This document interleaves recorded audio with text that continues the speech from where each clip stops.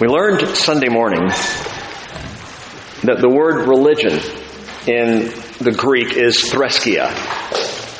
Threskia meaning external framework or the formality of faith or devotion.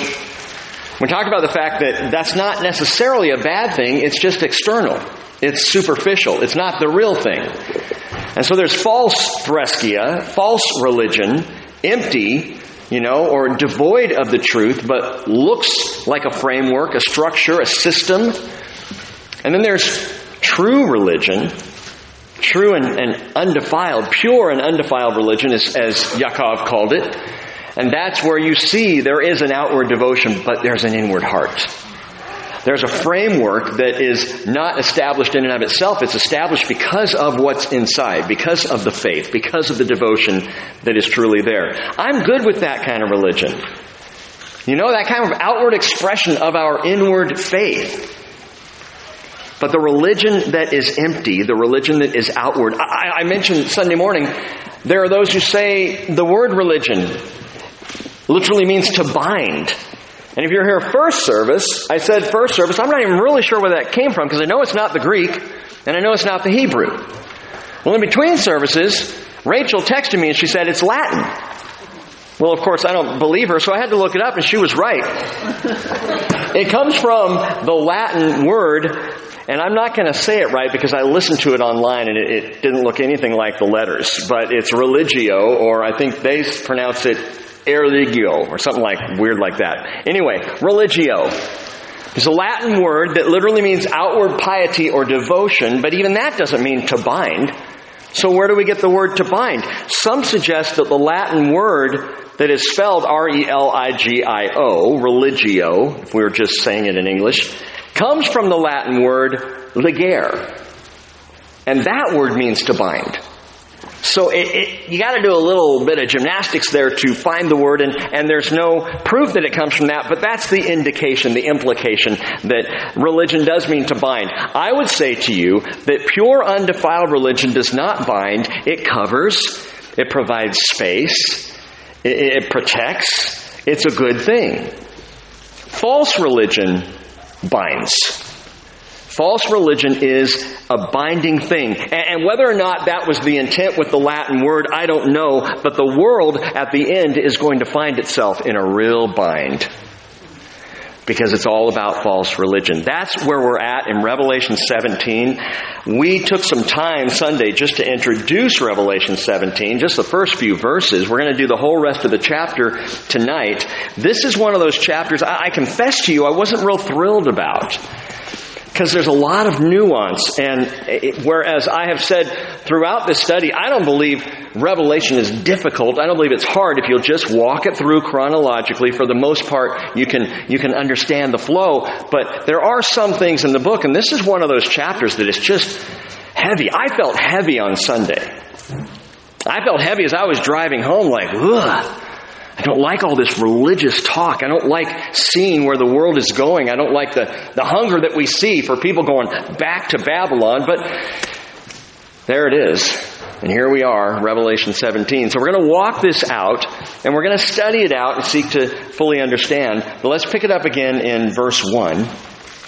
Then one of the seven angels who had the seven bowls came and spoke with me, saying, "Come here, I will show you the judgment of the great harlot who sits on many waters." If you look down at verse 15, and we pointed this out Sunday, the waters which you saw where the harlot sits are peoples and multitudes and nations and tongues. So this is a whore sitting on the world. You said the W-H-O-R-E word, Rick. Yeah, well, that's the King James translation, so just go with me on it. It should be ugly. It should be offensive. As we read here in the first verse, the great harlot, that should offend. The great prostitute, the great hooker, whatever you want to say there, if it's offensive, it should be, because false religion is offensive to God. Why so? Because it takes the heart away from God. It replaces relationship with this system. And it is a world system, as we see, many waters, all the world caught up in this religious system, this false, phony religion. Verse 2, with whom the kings of the earth committed acts of porneia, sexual immorality, And those who dwell on the earth were made drunk with the wine of her sexual immorality. And again, we talked about that Sunday. He carried me away in the Spirit into a wilderness, and I saw a woman sitting on a scarlet beast full of blasphemous names, having 7 heads and 10 horns. Note that they're in a wilderness, and so the implication is a barren place, devoid of fruit and water and trees and what we would normally think of as beautiful and lush. It's a wilderness, it's dry. The woman was clothed in purple and scarlet, adorned with gold and precious stones and pearls, having in her hand a gold cup full of abominations and of the unclean things of her, again, sexual immorality. And on her forehead a name was written, Mystery Babylon the Great, the mother of harlots and of the abominations of the earth. Mystery Babylon. Babylon is named 294 times in the Bible. Which city is named the most? Anyone know? It's Jerusalem, 2,400 times. Jerusalem is of great significance. Jerusalem, God's city. Babylon is the counterfeit city. Babylon is the city of Antichrist. It's the city that idolatry has flowed out of. We talked about that Sunday. 6 times here in the book of Revelation, the city of Babylon is listed, or a reference to Babylon, because here, Mystery Babylon is not the city. I'll come back to that in just a second. While this book clearly remains the revelation of Jesus Christ, not some religious or archaic document, we do recognize that one of the biggest signs of the last days is religion. The spread of false religion. That we're coming to a point where the world is rushing to religion, heading back to Babylon. And again, that was the substance of our study on Sunday, and considering the fact we live in a world that wants religion. I don't want religion. And people say, well, I don't want to go to your church. That's not the only kind of religion. I mean, there's all kinds of religious attitudes. And like I said, look at the bumper stickers that are out today. Look at where people are going. How are they spending their time? Everybody's seeking something. Go to a graveyard. What used to be crosses now is replaced with all kinds of symbols of what? Religions.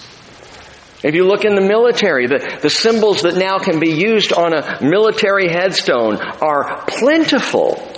Because the world is rushing to religion, heading back to Babylon, to that global, one world, all-inclusive religion, to try to bring it all together. You know how that's going to work. It's not. It won't. It can't. But something we've got to keep clear in our study, and this is really important to note. If you didn't get this Sunday, get it tonight. The difference between chapter 17 and chapter 18. You've got to recognize this difference, or you might find yourself confused. Chapter 17 is Mystery Babylon. Chapter 17 is dealing with religious Babylon, whereas chapter 18 is dealing with literal, commercial, political Babylon. Antichrist's capital, the actual city in which Antichrist will dwell, will reside, will call home during the tribulation, actual Babylon. But we're not even there yet. That's next week. Religious Babylon is chapter 17. And the reason I point that out, and it's important to note, is that not all of the biblical references to Babylon are geographical. Many of them, in fact, are evocative. You know, the city of Jerusalem is even called Babylon in different places. When God is pointing to Jerusalem and He's saying, you, my people, are filled with idolatry, He refers to Jerusalem as Babylon because of their behavior, because of their false religious actions. The name is used to imply false religion and idolatry, as well as to be a place. Chapter 18, it's a place. Chapter 17, it's a picture. It's a type. It's pointing out this mystery, this false religion. And if we confuse these two aspects of Babylon, that is religious and commercial, we're going to confuse our study. And we don't want to do that. Before this chapter in the Revelation, we've already seen Babylon named twice. And what's interesting is the two names, one goes to the religious Babylon and the other one goes to commercial Babylon. Listen to this. Revelation 14 verse 8 previews religious Babylon. Chapter 17. Again, Revelation 14:8, it is another angel, a second one followed, saying, "Fallen, fallen is Babylon the Great, she who has made all the nations drink of the wine of the passion of her sexual immorality." Okay, well that's a tie-in. That's a picture of the falling of false religion. Chapter 17, Mystery Babylon. Revelation 16 verse 19 then says, "Babylon the Great was remembered before God to give her the cup of the wine of his fierce wrath." That previews chapter 18, the fall of commercial Babylon. Okay, so religious, mystery, and commercial, political Babylon. Both aspects of Babylon will fall and fall hard, but the first to be crushed is Mystery Babylon. Now, do you remember the four women that are talked about in Revelation? Four different women. Jezebel in Revelation chapter 2, speaking of that woman of Thyatira, that idolatrous woman. Secondly, Israel, referred to the woman in Revelation chapter 12. In Revelation 19, we see at the end, and we're coming close. We're close to 19. Are you excited to get to 19? I can't wait. In real life as well as in our study. I can't wait for Revelation 19. But in Revelation 19, we see the bride. So Jezebel, Israel, the bride, and then of course here in chapter 17, Mystery Babylon, the Great, the mother of harlots, of the abominations of the earth. According to archaeological and historical, extra-biblical documents, and biblical sources as well, the rebel Nimrod built Babylon. Genesis chapter 10. But it was his wife, a woman, who carried his rebellion to the religious extreme.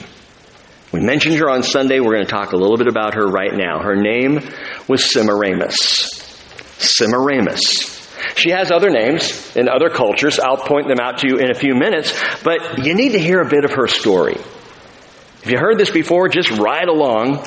It's bizarre. It's tweaked. It's mysterious. As legend had it, Nimrod and Semiramis were married, and for a time they rode the pagan wave together. There in Babylon, and with this whole pagan mystery religion and the involvement of false gods and false religion as they began to stir this stuff up for the first time. This is now happening on planet Earth until Nimrod was killed. In the days of her mourning, Semiramis claimed something amazing. She said, "A sunbeam from heaven pointed and landed, shone on her belly, and the spirit of her dead husband Nimrod entered her, impregnated her, and she gave a reincarnated birth to a child." So from her perspective and from what the ancient teachings of Semiramis taught was that this child that she bore was truly her husband. Weird. Who impregnated her, his dead spirit coming back to life, and the child was born, and she named the child Tammuz. Tammuz, which means sprout. She named him Sprout. Well, it was springtime, so okay, you want to name, celebrities name their kids things like Apple and Blue Ivy, so I guess Sprout's okay. In the springtime, to commemorate the birth, they made an egg and fashioned it out of gold. They called it the golden egg of Astarte. Beautiful golden egg. People wanted to follow suit, and as celebration spread out and continued year after year, they would color eggs and worship rabbits. Symbols of fertility. It became the celebration of Ishtar, although if you pronounce Ishtar correctly, it's Easter. So that's where Easter kind of has its pagan roots. Well, we just had Easter Sunday. Yeah, well, we had Resurrection Sunday. Yeah, but I heard you say Easter, Rick. I'm not really concerned about that. We know who we were worshiping. But that's the rootedness of this. And what we, I think, need to be aware of is that there are pagan roots that have crept into at least some aspects of Christianity. What is pagan, what is not? And once I realize it's pagan, I really don't want to go there. Well, Ishtar, oh, by the way, Ishtar is another name for Semiramis. So that's one of her many names. Well, Tammuz grew to childhood. And one day, at the time of the winter solstice, he was playing outside when he got gored by a wild boar. And little Tammuz was killed. Semiramis, well, she wept and fasted and entered into a period of self-denial for 40 days, at the end of which Tammuz miraculously rose from the dead. This is how the ancient story goes. 40 days of self-denial from the death of Tammuz to his supposed resurrection, and that was carried over into a 40-day observance that is still continued in the church today in some aspects, called Lent. Lent. Ezekiel chapter 8 verse 14 says, "He brought me to the entrance of the gate of the Lord's house, which was toward the north, and behold, women were sitting there weeping for Tammuz." The name Tammuz is in the Bible. Why are the women weeping for Tammuz? It was Lent. Or at least the celebration, the Lenten celebration of self-denial. And there were Israelite women in the time of Ezekiel, which was the time of Jeremiah, which was the time that Israel was about to go into captivity in Babylon because of their idolatry. And Ezekiel has this vision where the Lord takes him into Jerusalem. Ezekiel is actually in Babylon, already in captivity. He has this vision in Jerusalem of women sitting around weeping for Tammuz, doing that 40-day fasting and self-denial and weeping of false religion. So we even see it playing out right there in Israel. But the story continues. In further celebration of Tammuz, people worshipped by placing logs on the fire, calling them Yule logs, Yule being the Chaldean word for child. And this bright burning log was a symbol of the reincarnate, rebirthed life of Tammuz. Semiramis would continue on in this mystery religion, developing it, taking a name for herself as the leader of this religion. She called herself the Queen of Heaven. Which, if you look through Catholic documents today, oh, Rick, are you going to go after the Catholic Church tonight? Just bear with me. But in Catholic doctrine today, Mary is called the Queen of Heaven. That name was conscripted from Semiramis. That's where it came from. Mystery Babylon. Mystery Babylon would center around these two, the Queen of Heaven and her infant child. And this is what's really fascinating. This is what began the whole Madonna and child icon that existed, predates Roman Catholicism by 3,000 years. We see a Madonna, a mother-child, a Madonna holding a little baby. And the little baby usually is pretty creepy looking. Looks like a little adult, about that big, you know. And she typically will have her hand up like this and holding the little baby, and the fingers all speak of idolatry. And in that iconography, that picture, the Madonna and child spread out across cultures. Again, long before Jesus was born. The Madonna and child figure had different names in different cultures. Early Babylon, Semiramis and Tammuz. In Roman culture, Venus and Cupid. In Egyptian culture, Isis and Horus, which, by the way, when the hand is held up like that, and often you'll see this in paintings of mother and child supposed to be Mary and Christ, her hand is held up like this. And the first two fingers are Isis and Horus. That's what that represents. In Greek culture, Semiramis and Tammuz are called Aphrodite and Eris. And in Canaanite culture, more close to home as we study the scriptures, there were two names for the mother and the child, Ashtaroth and Baal. So the worship around the Asherah pole, or the Ashtaroth, that's the worship of Semiramis. That dates back to Mystery Babylon, and Israel was caught up in that. They would go up into groves of trees where there were idols and icons, and they would worship up in these groves thinking that they were hidden away from God and he couldn't see what was going on. And they were worshiping Madonna and child. Not Madonna, what is she now? Madam X, I think, is the new, she's trying to redo herself again, and it's just not going to work. The 80s are over. Let it go. Anyway, Madonna and child, that image. And you may hear all of this. And I don't know, for some of you who've heard this before, some of you are hearing this for the first time and you're saying, wait, no, that's not okay. A miraculous birth and a resurrection and all this stuff, and it's messing with my Christian theology. Why would you even tell me this? It's very unsettling. Who was the first to hear of God's declaration of a coming Savior by a miraculous birth? Who was the first one that heard that? It was Satan. God declared that in the garden.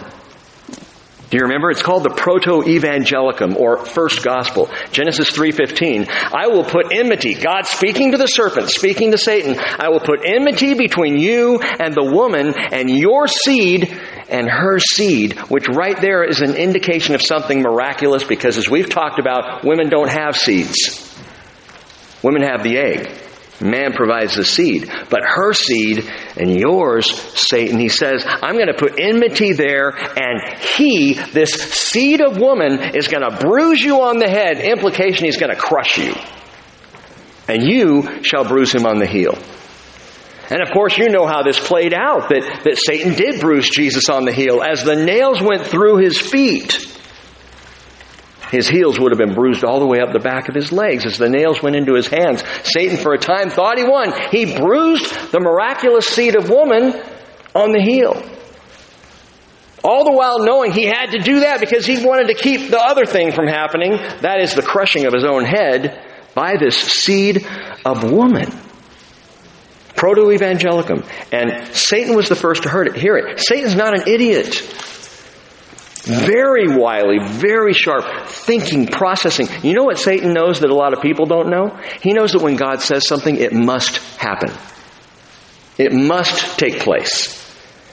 He was with God long enough in eternity prior to know that when the Lord spoke, that's what took place, and there was no going back. So hey, there's going to be a miraculous seed in a woman, and well, let's see if we can't mess that up. Let's see if we can't come up with our own counterfeit to this and launch into it and take people off in a different direction long before this miraculous seed of woman actually happens. Well, you know, there was a truth. God did speak that a seed of woman would crush Satan on the head. And that seed would be Jesus, but not by a reincarnated dead husband, but by the Holy Spirit of the living God. You know what's interesting about the way God did it versus the way Satan tried to counterfeit it? God took thousands of years to prepare us for it. He talked about it. He gave prophecy of it. Isaiah 7:14, a virgin will be with child. This is the sign. I'm going to give you a son, a child will be born to you. Isaiah chapter 9. And multiple prophecies throughout the Hebrew Scriptures. It's going to happen in Bethlehem. And all of how this would take place, God took time ahead to say, I'm going to tell you exactly what's going to take place. So when it does, you're going to know that's what's going on here. Luke chapter 1 verse 35, the Holy Spirit will come upon you and the power of the Most High will overshadow you, the angel told to Mary. And for that reason, the Holy Child shall be called the Son of God, not the son of Nimrod. Son of God. Matthew 1:18 tells us before Joseph and Mary came together, she was found to be with child by the Holy Spirit, which is completely different than the Semiramis story, which is some hodgepodge about a dead husband impregnating her.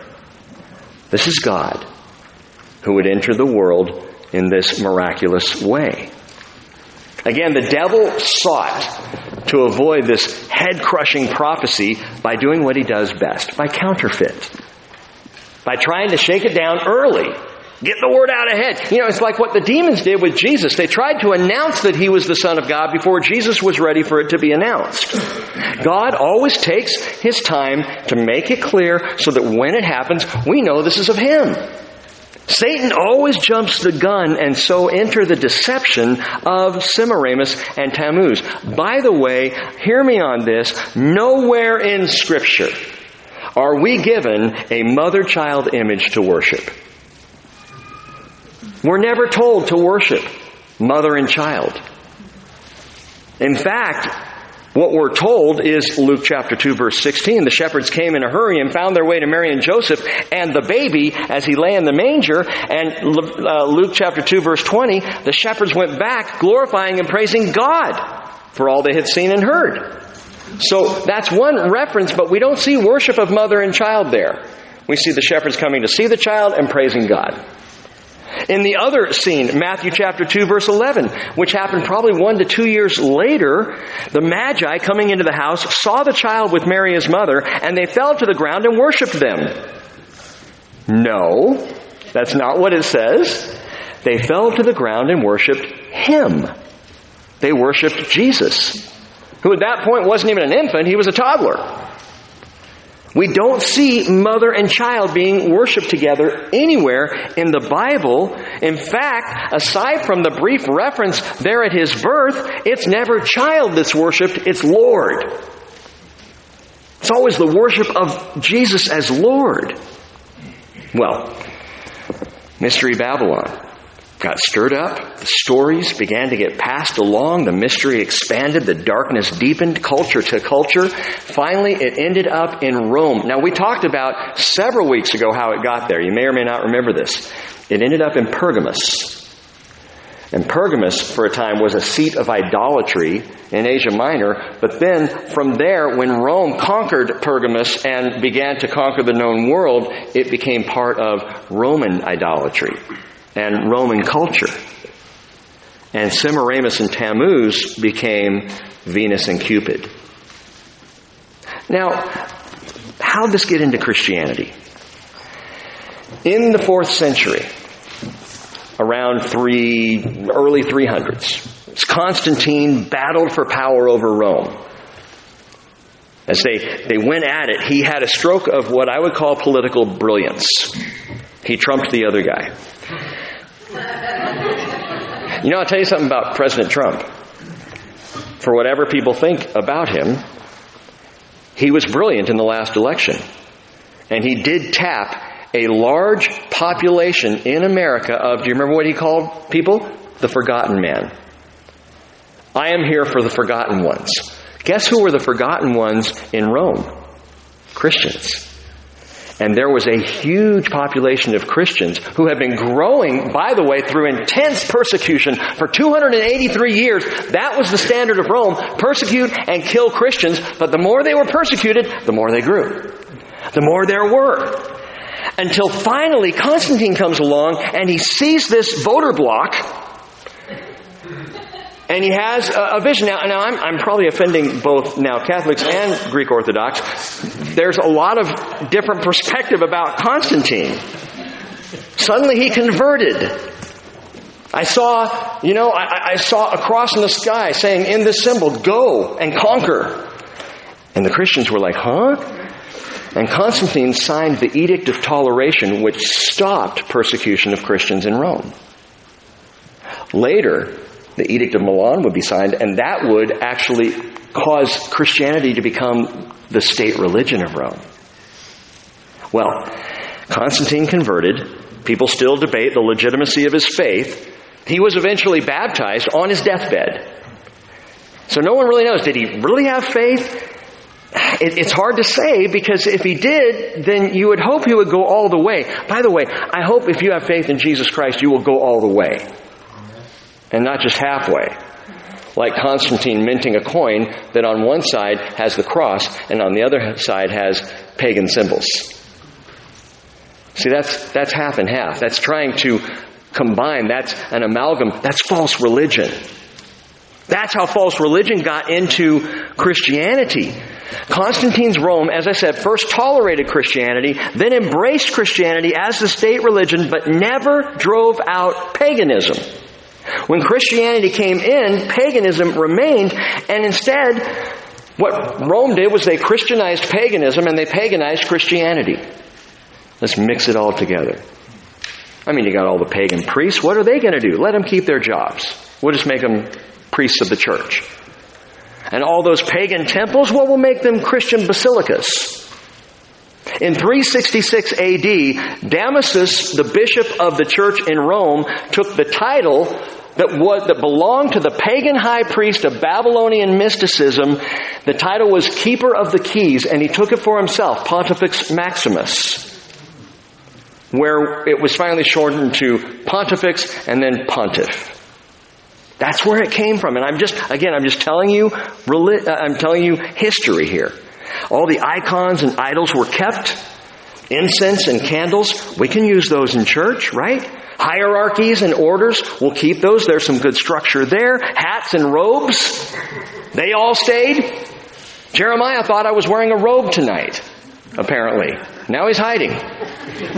He saw me sitting up here, looked up, saw the collar, and goes, Rick wearing a robe? Yeah, a robe that says Crawford on it. It's a baseball team, dude. Yeah, I'll tell you about it. Have you heard of the Crawford baseball team? Pittsburgh Crawfords, 1935. I'll tell you more later. It's amazing. Anyway, it's a gift of a dear brother. So, not a robe. But they kept the robes. And they kept the crimson colors. By the way, did you notice the woman was clothed in purple and scarlet? Well, those are the colors of the cardinals. Those are very Catholic colors when in terms of the robes that are being worn. And the Madonna and child image of Semiramis and Tammuz was conveniently applied to Mary holding the infant Jesus. They said, we'll just use why throw away these idols? We can use them. We'll just say that's Mary and Jesus. And that's how it began. And you know, that always happens. That's what people do. We take a simple, pure idea and we expand it and add to it and build it up and religiousize it, and it just gets bigger and bigger and bigger. And that's what we've seen in the church across 2,000 years. I've told you before, when we moved into this building, the biggest struggle that I had was trying to keep it simple. I think that remains for me as senior pastor of the British Christian Fellowship. The biggest challenge that I have is trying to keep our fellowship simple and on point. Because the bigger you get and more people who come, the more complex we tend to want to make things. Look at the laws of America. Who can read that stuff? It's the tendency of humanity, and we see it happening in the church. And so when that paganism, little bits and pieces come in, suddenly it begins to pick up steam, and next thing you know, you got this big behemoth that's spread out and involving everything. Next thing you know, you got Mystery Babylon the Great, the mother of harlots and of the abominations of the earth. Rick, are you calling the church? No, I'm not calling the church an abomination.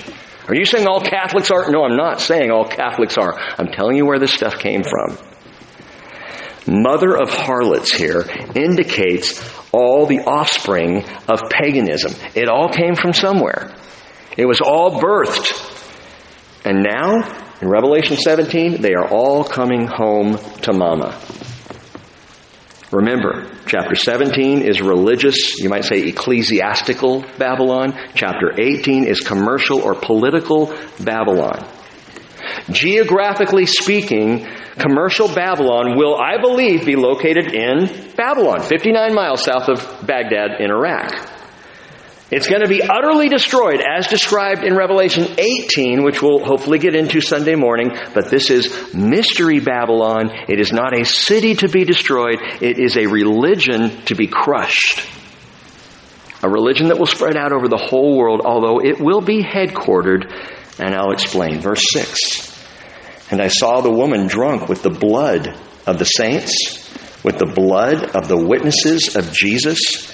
And when I saw her, I wondered greatly. Yeah, so did I, first time I read this chapter. What is this? Who is this? John isn't even sure. But I'll tell you what, this Mystery Babylon, this mother of harlots, is drunk on blood. Blood of the saints, blood of the witnesses of Jesus. From 60 to 312 AD. Across 10 waves of persecution, an estimated of 5 to 7 million Christians were killed by the governing power of Rome. What's interesting, get this. Religious Rome, the Roman Church, is responsible for the deaths of over 50 million Christians. People who claim faith in Christ, who were killed because they would not bend the knee to the Roman Church. And think about that comparison. Governmental Rome killing Christians, 5 to 7 million. The Church of Rome killing over 10 times the number of killed for those who claimed Christ but did not or would not align with Roman Catholicism. Now, do the research yourself. Don't be offended by what I'm saying. It's not just Protestant scholars. It's not just secular scholars. This comes from Catholic historians who objectively recognize this to be true. And by the way, I don't blame Catholics today for that slaughter, any more than I blame white people today for slavery in America 200 years ago. That's not your fault. I have ancestors, I'm sure, who had slaves. And I'm not proud of that, but I didn't do that, nor would I do that, or have anything to do with that. So I'm not going around saying, well, I can't believe you all allowed that to happen 200 years ago when you weren't alive.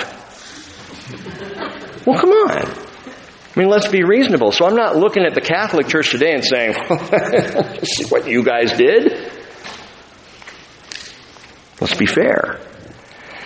But understand, while I don't blame Catholics today, I do blame the religion. I blame any false religion that causes these things to happen. Where there's a fruit, there is always a root. Jesus said in Matthew 7:16, you'll know them by their fruits. Grapes are not gathered from thorn bushes, nor figs from thistles, are they? So every good tree bears good fruit, but the bad tree bears bad fruit. And that's why when people talk about Christianity, I say, don't look at the things that happened in Roman Catholicism. Don't look at the things that even Protestant Christians did. Don't look at those crusaders of the Crusades who did unmentionable things. Go back to the founder. You want to know what Christianity is about? Go to Jesus. What did he do? That is the root of Christian faith. He's the root. In fact, he's the root and the descendant of David, Revelation tells us. He's the root. And you can look at Jesus and say, that's the way we're supposed to be, and any fruit that's good will come from that. That's why I say when you look at Islam, you want to know what Islam truly is at its heart, at its root? Look at Muhammad. There's your root. What did he do? What was he about? That's Islam. And you can do that with any religion. Well, with Jesus, who doesn't even want religion, just relationship, he is the root, and the fruit is anything that is of Christ. But get this, when it's all said and done, the cup which holds the blood of the saints and the blood of the witnesses of Christ, of Jesus, is in the grasp of a woman who is represented by, or who represents the Babylonian mystery religion. The Babylonian mystery religion. Note one more thing here in verse 6. It says, she's drunk with the blood of the saints and with the blood of the witnesses of Jesus. Some of your Bibles might say the blood of the martyrs of Jesus, but the word martyr there is witness. It's martyro or martyreo, which is where we get the word martyr, but it also simply means witness. Why does that matter? Well, I think we're looking at two people groups here in verse 6. The woman's drunk with the blood of the saints, and she's drunk with the blood of the witnesses of Jesus. The witnesses of Jesus would be Christians. Who would the saints be? Israel. Israel. Saints is hagios. Typically, hagios in the New Testament does refer to the church or to Christians, but holy ones, hagios, saints, is also a word used in the Hebrew scriptures, kadosh, that refers to Israel. And this woman, this mystery Babylon, is drunk on the blood of Jewish people who were slaughtered by false religion over the years, as well as witnesses of Jesus. I think we're talking about both people groups who have been slaughtered, and she's drunk on the blood of both. And this Babylonian mystery religion, as it raises its truly ugly, whorish head in the tribulation, will have an HQ. It will have headquarters. I believe not in Babylon, but in Rome itself during the tribulation. Now watch this, verse 7. And the angel said to me, why do you wonder? I will tell you the mystery of the woman and of the beast that carries her, which has the 7 heads and the 10 horns. Wait a minute, something just changed. Something's different now. Did you catch it? You see, before, it was the woman who's riding on the beast, verse 3. Now, the beast is carrying the woman. You might say, same thing. No, there's a nuance there that I think is important. This is always what happens. Religion begins to control us, and then religion loses control. Especially where politics and power are involved. See, I said this on Sunday. Religion entices power and is enticed by power, which ultimately destroys religion. And that's what we see happening. At first, she's riding the beast. She's got the control. She's cracking the whip. The woman is riding the beast. Now the beast is carrying the woman, perhaps where she doesn't even want to go. Now she's got to do what the beast wants to do. Go where the beast wants to go. Serve, as it were, the beast himself. The beast is carrying her, the angel says. And he has 7 heads and 10 horns. And you start to get into the heads and the horns and all this stuff. And that's where I come to 17 and go, when can we get to 19? Because there's a lot of perspective on this. Look at verse 8. The beast that you saw was and is not, and is about to come up out of the abyss and go to destruction. And those who dwell on the earth, whose name has not been written in the book of life from the foundation of the world, will wonder when they see the beast that he was and is not and will come. Huh? First of all, how can my name be written in a book before I was born? You note that? For all those whose names have not been written in the book of life from the foundation of the world, that is, if you want to be saved, if you want to belong to Jesus, if you claim Him as Lord and Savior, if you want to be saved for eternity, your name has to be in that book before the foundations of the world. How's that possible? I wasn't even named before the foundation of the world, you might say, to which I would respond, yes, you were. See, God heard your name, knew your name before you were born. He sees the whole thing at once. He's aware of history of the world from beginning to end, the whole thing, all from God's perspective, outside of time. He's not bound by time. So from His perspective, everything's simultaneous. Which, by the way, is how the blood of the cross cleanses both before and after the cross. Jesus sees the blood. Or God sees the blood, the sacrifice. And therefore could say to Abraham before the cross, your faith will save you. By your faith, I'm crediting you with righteousness. The righteousness that would be blood-bought by Jesus for us, chronologically 2,000 years later. But from a God's eye perspective, here's the cross, here's Abraham. He sees it happening at the same time that Rick declares faith in Jesus Christ 2,000 years after that. So my name was written in the Lamb's Book of Life. Is yours? Well, I think so. How do I know? Well, do you believe in Jesus? Have you called Him Lord and Savior? If you have, your name's in the book. If you haven't, claim Him. Your name will be in the book.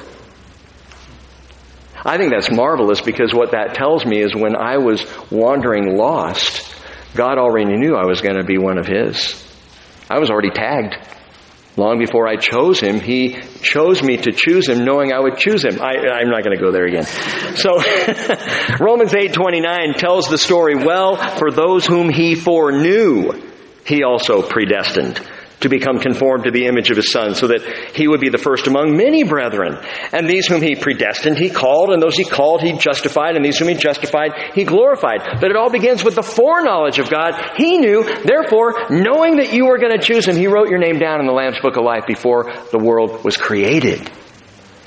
There's the assurance of your salvation and mine. I just think that's marvelous. But note this about the beast. It says again in verse 8 that He was. That's prior to John's writing, He existed. And is not. That would be at the time of John's writing. Keep everything in simple context here, and it's not too hard. And is about to come up out of the abyss. That would be after John's writing. And of course, we saw Revelation chapter 9. We saw coming up out of the abyss one called Abaddon, whose name means destruction.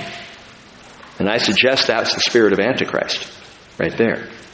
Coming up out of the abyss, leading that demon charge. Well, verse 9, here is the mind which has wisdom.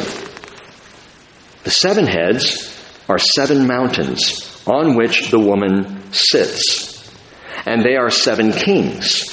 5 have fallen, 1 is, the other one has not yet come. And when He comes, He must remain a little while. Now, hold it right there just for a moment. Here's wisdom. And unfortunately, there's a lot of foolishness that's been applied to these verses.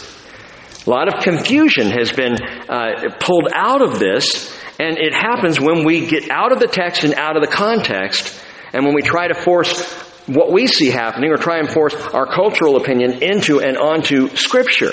Let me give you the two most simple answers out there. The two most simple answers to what might be being said here about, here's the mind that has wisdom. 7 heads, 7 mountains, and 7 kings. And what is all of this?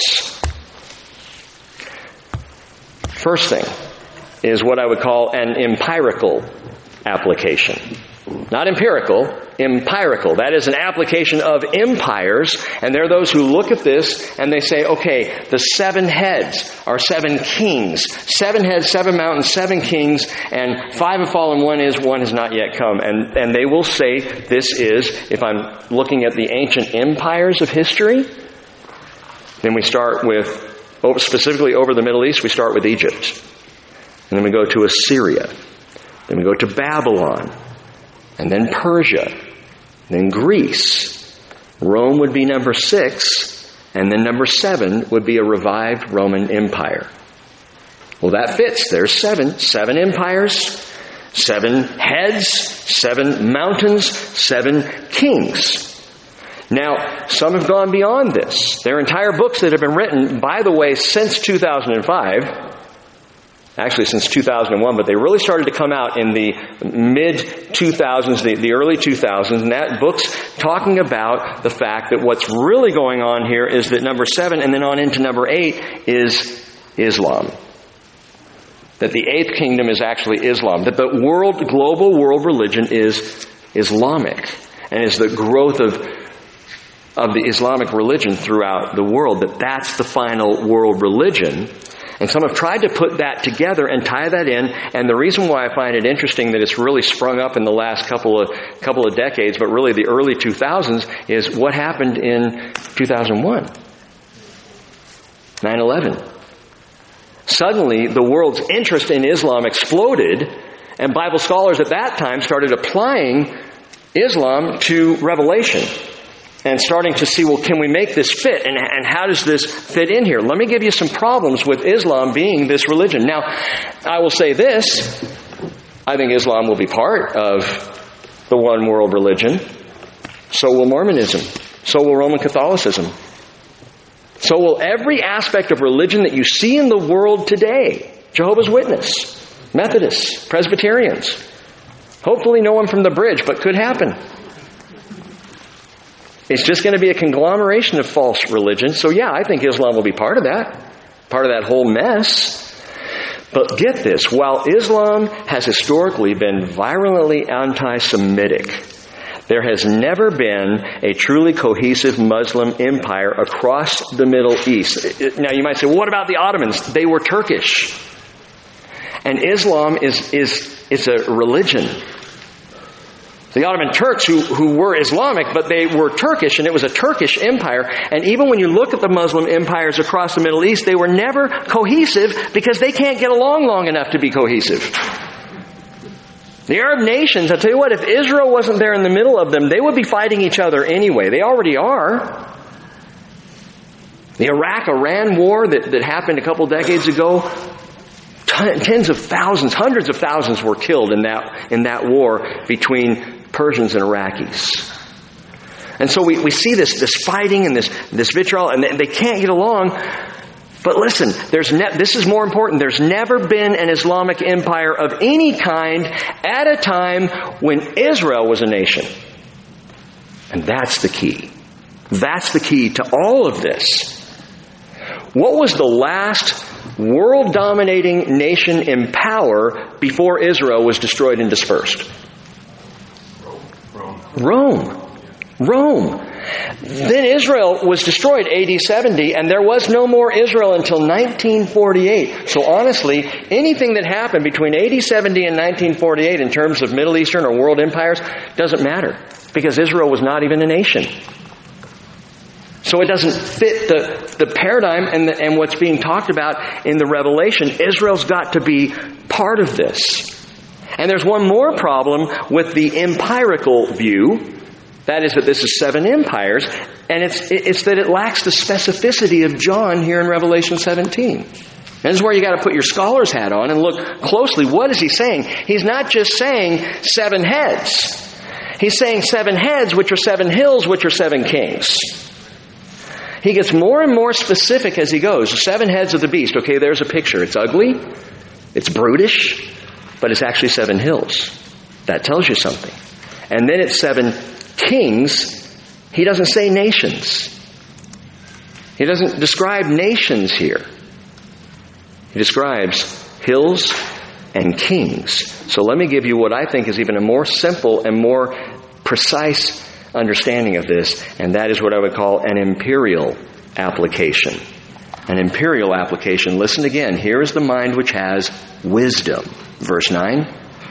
The 7 heads are 7 mountains on which the woman sits. And the word mountains there is ore, in the Greek, literally translated small mountains or hills. That's important. The 7 heads are the 7 hills on which the woman sits.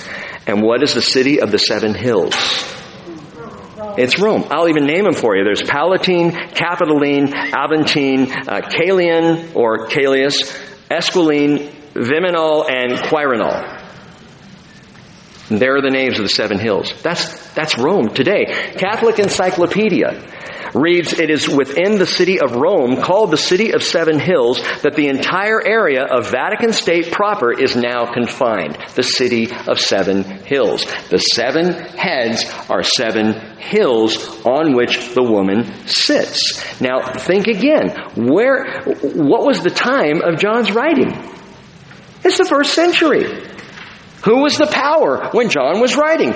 Rome. What would the people understand as the 7 churches there in Asia Minor are receiving the revelation for the first time? Would this be beyond them, or would it be comprehensible to them? And I submit that it's comprehensible. They would say, oh, the 7 heads, that's Rome. And that ties in beautifully with Daniel, talking about Rome as the last empire and a revived Roman Empire as the next one. The city of 7 hills. Note also that the phrase that begins verse 9 is, here is the mind which has wisdom. You see it there? Here's the mind which has wisdom. Where have we heard that before? One other place in Revelation. Turn back and look at Revelation 13, verse 18.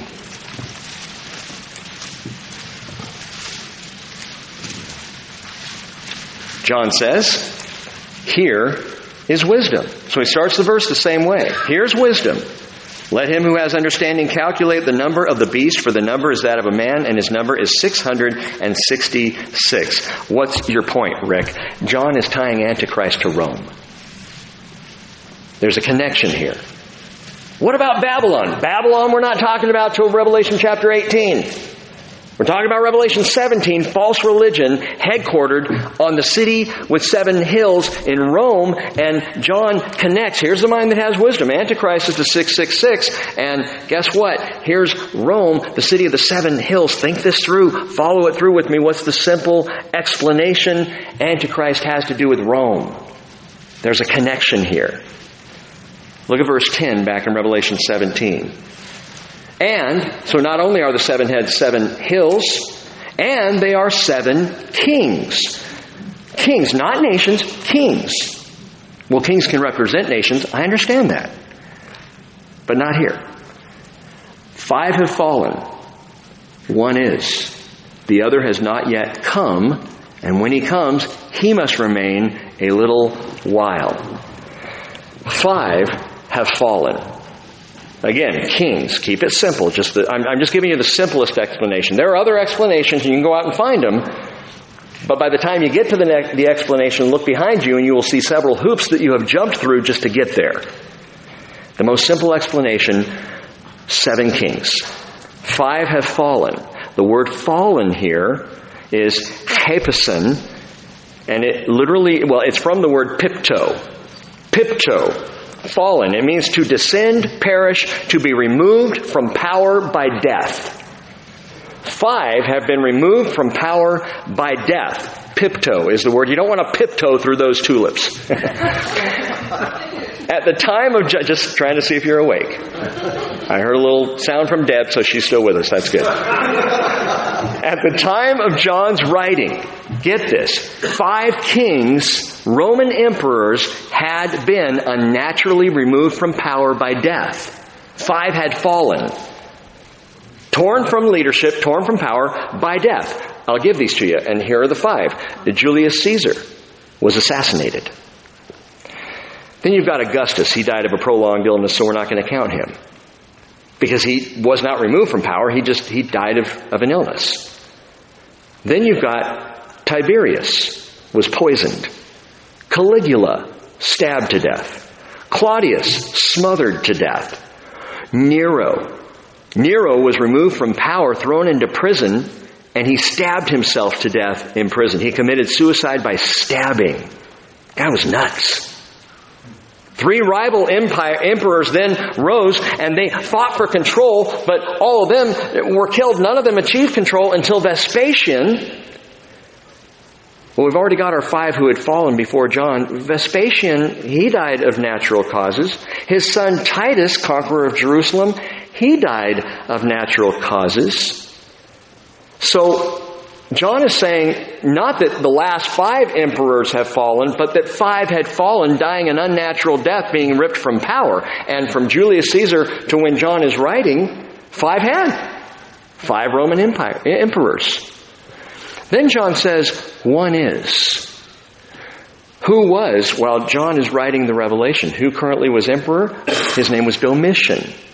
Domitian's the one who exiled John onto Patmos. One is Domitian. By the way, it's interesting, he too would fall, murdered by 2 Praetorian prefects. So he now fits the original 5 who all had fallen. Now he will fall. Ultimately, after John wrote this, Domitian would be murdered as well. And then, number 7, one has not yet come. This one who will come up out of Rome, as Daniel chapter 9, verses 26 and 27 indicates, Antichrist. Antichrist is the 7th. He's going to remain for a little while. Then there's going to be, an assassination attempt. We read this earlier in Revelation 13.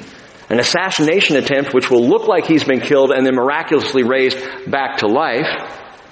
So there's an attempt on his life. But even beyond that, Antichrist will fall. He will be removed from power ultimately and executed as he is seized and thrown alive into the lake of fire. Revelation chapter 19 verse 20 tells us. So he fits the pattern. Kings, all who fall, who die unnaturally, ripped from power. You've got the 5 before John, Domitian at the time of John, and Antichrist. And there's your 7 kings. 7 kings related to the 7 hills, which is Rome. We're talking Roman emperors. And in verses 9 and 10, what John is really doing here is drawing our attention to Rome. Geographically, the 7 mountains or hills. Imperially, 7 fallen kings. And again, I remind you, Christians and Jews alike in John's day would have seen and understood this to be Rome. Islam, by the way, did not come along until 650 AD. 650 years after this. So they would get this. Verse 11 continuing. The beast, which was and is not, is himself also an 8th and is one of the 7.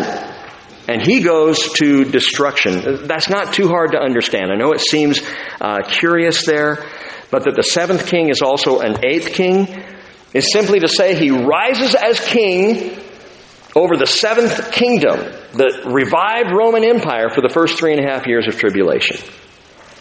And then there's that attempted assassination attempt, and it looks as though he dies and that the dragon raises him back to life. I don't think it's literal. I think it's a counterfeit, a false death, false resurrection.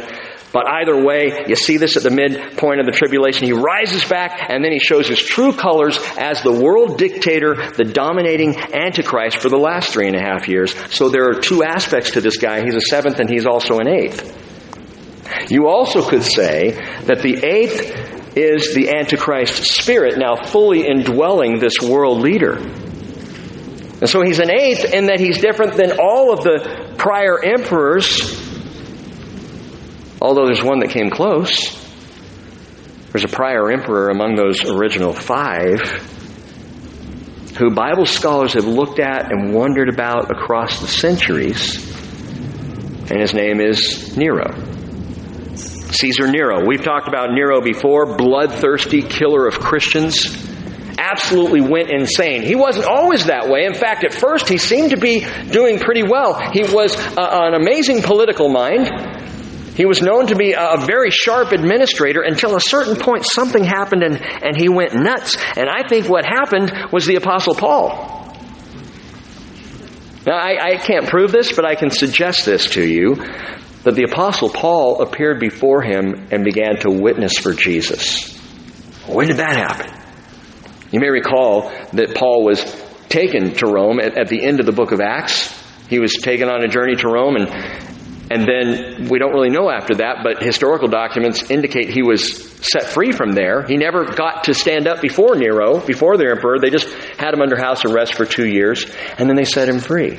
But then he was rearrested, brought back, and stood up before Nero, who proclaimed his execution, and Paul was then killed. Paul stood before Nero. How do you know for sure? Because Acts 27 verse 24, an angel stood before Paul on the ship before they had the great shipwreck. The angel stood before Paul and said, "Do not be afraid, Paul. You must stand before Caesar." And this messenger of God gives him a word from God. You're going to stand before Caesar. Paul stood before Caesar. Stood before Caesar Nero. Now this is what's interesting, because historically, right around that same time that Paul would have stood before Nero is when Nero went nuts and started killing Christians. Dipping them in hot wax. You know some of the horrible stories. Putting them up on poles throughout his large garden. Riding around in a chariot. Crying out the light of the world as he lit them on fire.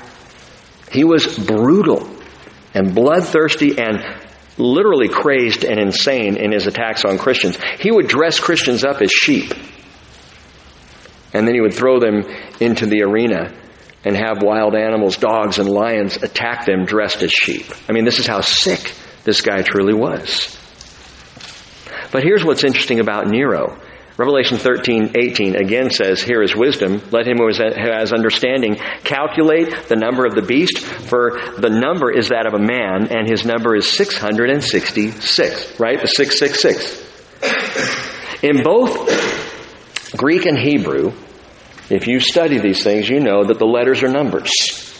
So every Hebrew letter is also a number. Every Greek letter is also a number. So in the Hebrew alphabet, the Hebrew letter Aleph is 1, Bet is 2, Gimel is 3, and then on down through the Hebrew alphabet. When you add up Caesar Nero in Hebrew by the number of each letter, you get 666. And that's why Bible scholars across the years have looked at that and said, interesting. Nero, who is a rabid killer of Christians. So Rick, wait, are you saying Nero's Antichrist? No, because by the time John's writing this, he had fallen. But what I am suggesting to you is, at a minimum, Nero is a type or a picture of Antichrist. But more than that, it's entirely likely that the spirit that was in Nero was the Antichrist spirit. The same spirit, mind you, that will fill Antichrist at this point in the tribulation and bring about his insane desire to chop off heads and kill people. John said in 1 John chapter 2, verse 18, "Children, it's the last hour. And just as you have heard that Antichrist is coming, even now many Antichrists have appeared. From this we know that it is the last hour." My friends, Antichrist is the religious spirit. When we're talking about religion, and false religion and religious spirits abound in the world today, and Antichrist is the leader of that. Well, verse 12 says the 10 horns, now we're to the horns, which you saw, are 10 kings who have not yet received a kingdom, but they receive authority as kings with the beast for 1 hour. 1 hour indicating a very short period of time, they become in authority over the world with Antichrist. So these are kings who will reign at that time during the reign of Antichrist. And it says these have one purpose, verse 13, and they give their power and authority to the beast. Purpose, power, and authority. They give it to the beast. They worship the beast. They follow the beast. And this is talking about a coalition of kings, what the Bible indicates, kings who will be aligned with Antichrist. It aligns biblically with the 10 toes of the revived Roman Empire, of which the prophet Daniel spoke. And I'll just quickly read this to you. You can check this out later. But Daniel chapter 2, verse 41, Daniel is recounting Nebuchadnezzar's dream, and he says, "In that you saw the feet and toes, partly of potter's clay and partly of iron, it will be a divided kingdom. But it will have in it the toughness of iron, inasmuch as you saw the iron mixed with common clay. As the toes of the feet." How many toes are on 2 feet? 10. Well, mostly, usually. Unless you had a lawnmower accident or something. But 10 toes. Toes of the feet were partly of iron, partly of pottery. So some of the kingdom will be strong and part of it will be brittle. And in that you saw the iron mixed with the common clay, they will combine with one another in the seed of men, but they will not adhere to one another, even as iron does not combine with pottery. We're talking here about a beastly union with 10 states, 10 kings, 10 leaders. I'm not going to take the time tonight, because we're already late into the hour, but I'm not going to talk about the European Union tonight, but we have looked at that and considered the European Union. And I still stand on that. It was so interesting, teaching Revelation several years ago, and then all of a sudden all the interest turned to Islam and what that's going to be. And the whole time I was sitting here going, I don't think that fits. And I knew I was going to have to read and teach Revelation again at some point down the line. And I thought, I'm going to have to learn this Islam thing. And where we sit right now, the European Union is still a far more interesting and likely player. The European Union began with the signing of the Benelux Treaty between Holland and Luxembourg and Belgium in 1948. 1948, same year Israel became a nation again. Note that. The same year that Israel is revived, perhaps the roots of the revived Roman Empire begin to grow. Same time. Remember what I said before, we're talking about empires that existed at the time of Israel as a nation. So in between AD 70 and 1948, really doesn't matter. 1948, Israel's a nation, and boom, here comes this European Union. 25 countries now make up the European Union today. Originally, the nickname of the European Union was, anyone remember? The Big Ten. The Big Ten. It's writhing today. I mean, it's really convulsing, the European Union is, with the whole Brexit thing. And again, we've had this conversation. But as these 25 nations are all jockeying for position, they all want to be among the top 10 nations, among the primary leaders of the European Union. And what's interesting to me is that the symbol of the European Union originally comes right out of Greek mythology, and her name is Europa. The European Union, Europa. You know what Europa is? The picture? A woman riding a beast. So we see a tie-in there, even to John's description, as he sees this beastly woman, or this woman riding on this beast with the heads and everything. I mean, we're seeing this connection here, perhaps to the European Union. Daniel chapter 7, again, you can read this later, but tells us 10 horns will rise. Just as John is now describing 10 kings, 10 horns will rise, and an 11th horn is going to grow right out among them, out of this union of the 10 kings. And that 11th horn is going to rip out 3 of the rulers and dominate the rest. Daniel chapter 7, verse 7, after this I kept looking in the night visions, and behold, a 4th beast, dreadful and terrifying and extremely strong, and it had large iron teeth, and it devoured and crushed and trampled down the remainder with its feet. And it was different from all the beasts that were before it, and it had 10 horns. While I was contemplating the horns, behold, another horn, a little one, came up among them, and 3 of the first horns were pulled out by the roots before it, and behold, this horn possessed eyes like the eyes of a man, and a mouth uttering great boasts, and the little horn is Antichrist. So you see this revived Roman Empire, European Union, if you will, rising up, 10 kings, And then an 11th comes up, rips out 3 of them, takes charge of the whole thing. That's Antichrist as he begins to rule and dominate. Verse 14, back in Revelation 17, says that these, talking about this union here with Antichrist, will wage war against the Lamb, and the Lamb will overcome them because he is Lord of lords and King of kings, and those who are with him are the called and chosen and faithful. And I love this verse.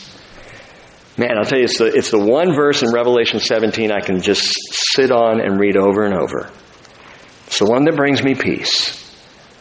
It's the one that fills me with joy, because you know what this does? This tells us exactly where we will be positionally when Jesus comes back.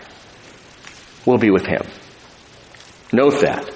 They wage war with the Lamb, who is Lord of lords, King of kings, and those who are with him, called, chosen, and faithful. I'll tell you what, if the Lamb is at war, that's where I want to be. If the Lamb is sitting by a quiet stream, that's where I want to be. If the Lamb lays me down in green grass, that's where I want to be. If he leads me through the valley of the shadow of death, that's where I want to be. Wherever the Lamb is where I want to be. And the promise is, those who are called and chosen and faithful will be with the Lamb. With him. And by the way, that's the motive right here of all active faith. That he's Lord of lords and King of kings. And that we're going to be with him. The promise of his presence now, but especially then. We return when he returns. 1 Thessalonians 3:11. Paul said, "Now may our God and Father himself and Jesus our Lord direct our way to you. And may the Lord cause you to increase and abound in love for one another and for all people, just as we also do for you. So that he may establish your hearts without blame in holiness before our God and Father at the coming of our Lord Jesus with all his saints." We come with him. 2 Thessalonians 1:10. He comes to be glorified in his saints on that day, and to be marveled at among all who have believed, for our testimony to you was believed. Man, forget religion. Remember Jesus.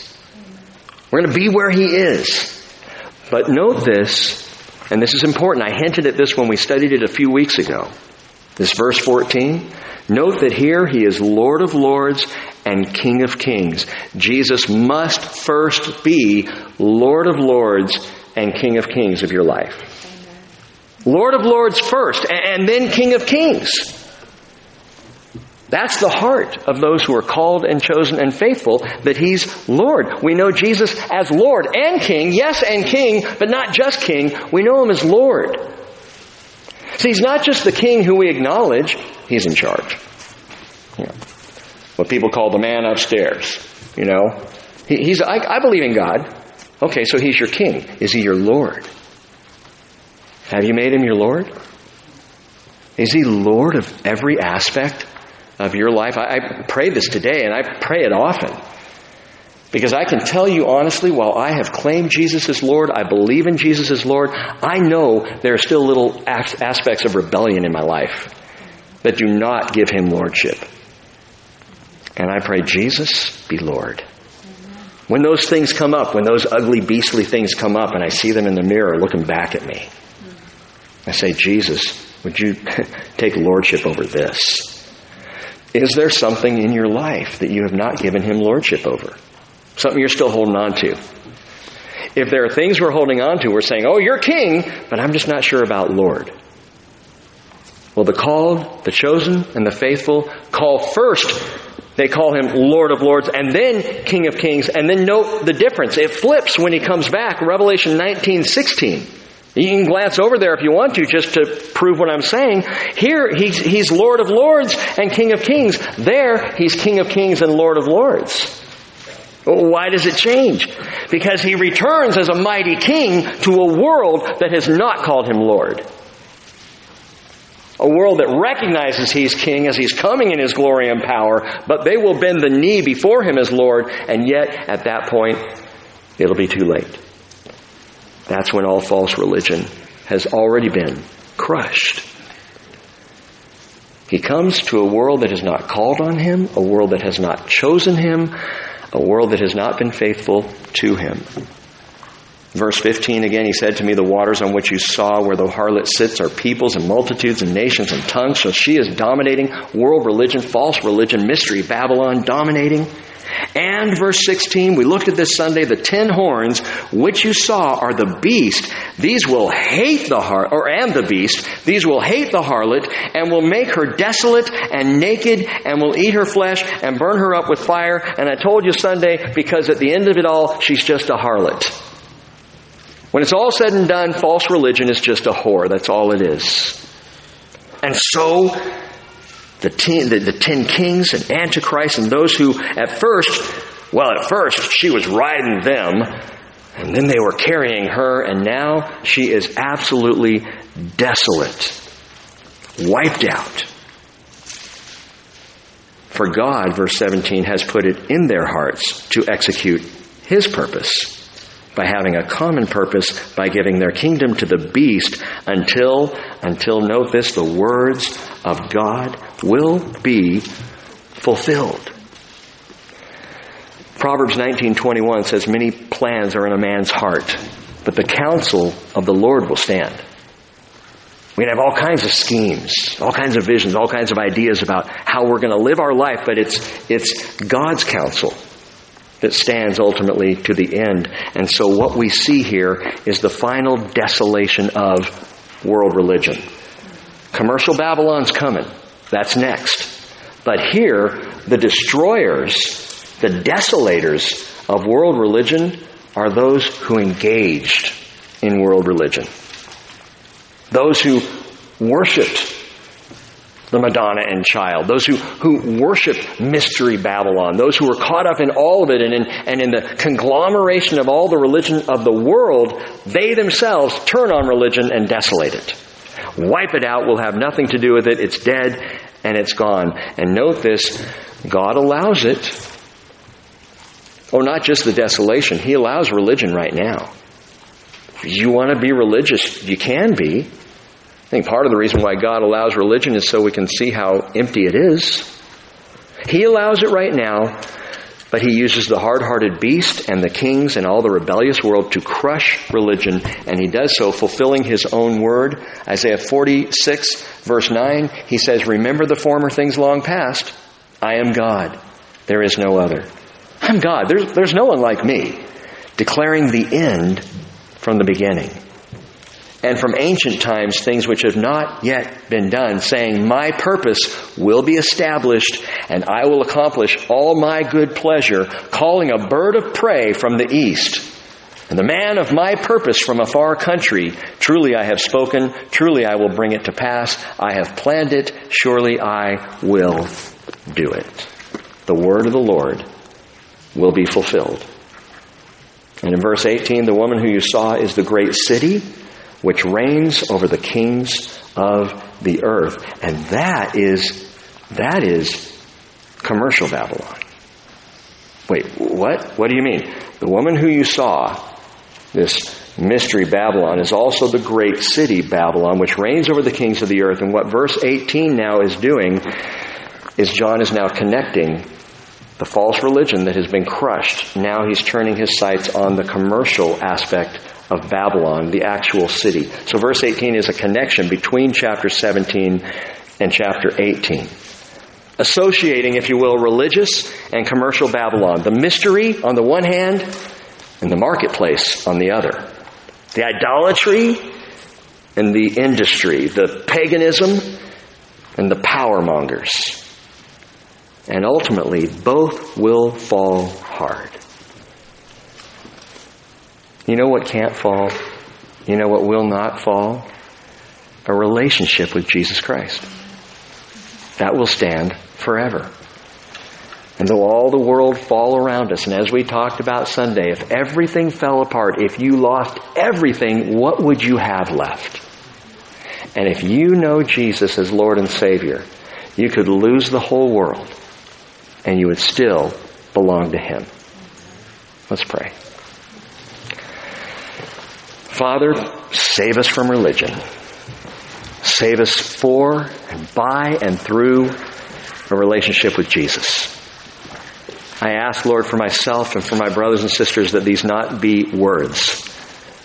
That even the idea of relationship over religion would not be a simple catchphrase for us as followers of Jesus. It would be our reality. May we, Father, learn to be closer to you than even to each other. Lord, Jesus, I want to be more near to you than my own wife, than my own children, than my dearest friends and my closest family. There are many people around me I love dearly, Lord, but Jesus, I never want to lose what I have with you. You've promised me that no one can snatch me out of your hand. That your Father, who is greater than all, holds us as well, and no one can snatch us out of the Father's hand. So I pray tonight, Lord, hold us close. Hold us close, Lord, for brothers or sisters who feel like they've really been out there. For my brothers and sisters here tonight, Lord, who feel like they've been wandering, who aren't sure or feel distant from you, hold us close. Hold us close, Lord. May we trust in you as our Lord of Lords right now and King of Kings to come. We give our lives to you. And tonight as I pray and as we're about to sing a song, if you have never accepted Jesus Christ as your Lord, would you, just with eyes closed, accept Him? And for those of you who have accepted Him, I pray this prayer over and over. So you can join me in praying to your hearts to the Lord. Simply say to Him again, or for the first time, Jesus, be my Lord. Jesus, come be my Savior. I believe that you are Christ the Messiah, Son of the living God. I want to enter this relationship with you right now. I want to be in relationship with you always. And so, Lord, I pray, come into my heart. Be my Lord. I receive you as Lord and as King. In Jesus' name, amen. If we can pray anything for you, why don't you come forward and we can pray right now. But let's stand and sing together.